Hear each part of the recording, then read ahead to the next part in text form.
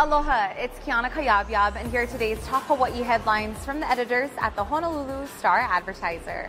Also, mahalo to Longs Drugs Hawaii for sponsoring the show. Head on over to your neighborhood Longs Drugs for all your shopping needs. An Oahu man faces up to 25 years in prison after pleading guilty to an October crime spree that included 3 bank robberies. Over the span of 1 week, 23-year-old Micah Roman Santos robbed banks in Kapolei, Pearl Ridge Center, and Waianae, and attempted to rob a Taco Bell in Kapolei. According to the U.S. Attorney's Office, Roman Santos made off with about $2,300. He was arrested on October 14th and entered a guilty plea in federal court on Thursday. Roman Santos is charged with 2 counts of bank robbery, 1 count of armed bank robbery, and 1 count of attempted Hobbs Act robbery. The 2 bank robberies and Hobbs Act robbery each carry a maximum sentence of 20 years, while the armed bank robbery charge could result in a 25-year sentence. Court records show that Roman Santos has been arrested more than a dozen times since he turned 18. Investigations at a mass burial site in Ukraine have reportedly yielded evidence of torture. More than 400 graves have been uncovered near Izium. The city in northeastern Ukraine was recently recaptured from Russian forces. Ukrainian President Volodymyr Zelensky said hundreds of civilian adults and children, as well as soldiers, had been found tortured or shot. He said some of the dead had broken limbs and ropes wrapped around their necks. Most of the people buried at the site are believed to be civilians, but a marker on one mass grave said it contained 17 Ukrainian soldiers. Russia is deflecting blame for the Gursky discovery. The Kharkiv region's Russian-installed governor said Ukrainian forces were responsible for civilian casualties in Izium. And a member of Russia's parliament claims Russian soldiers buried dead Ukrainian troops who were abandoned by their comrades. The UN Human Rights Office said it will investigate the mass burial site. Honolulu police are looking for 2 men in connection with an armed robbery at Ala Moana Center. The suspects entered an unnamed luxury retail store in the mall on Wednesday at about 2:15 in the afternoon. Police said the men were carrying a gun. The suspects took a pair of sunglasses and fled the scene. Descriptions of the 2 men were not immediately made available, but police said that a first-degree robbery investigation has been opened.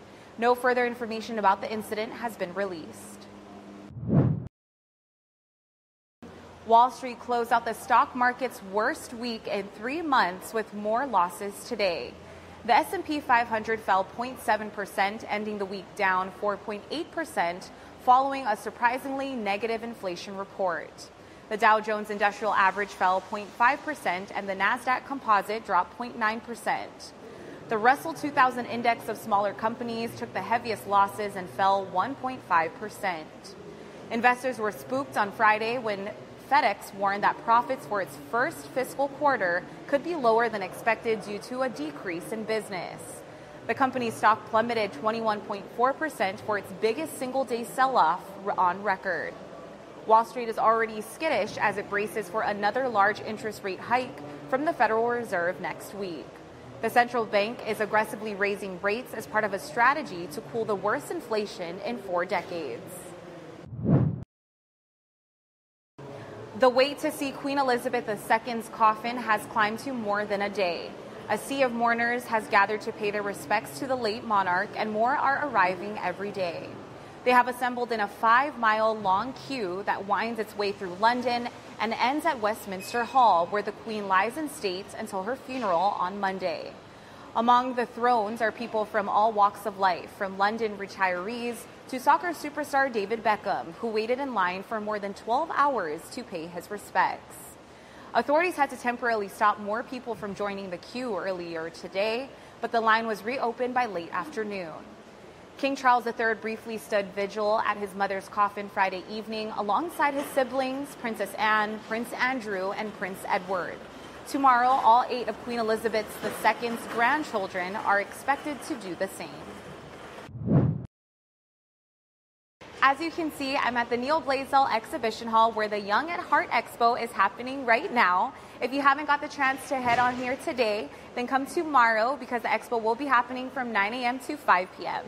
You can come down, see all the different exhibitors, bring your kupuna, and for more information, you can go to youngathearthawaii.com. For more on these stories and all the latest headlines, subscribe to the Honolulu Star Advertiser. Visit Hawaii's top source for breaking news online at staradvertiser.com and download the Star Advertiser mobile app. Mahalo, have a great weekend, and we'll see you back here on Monday.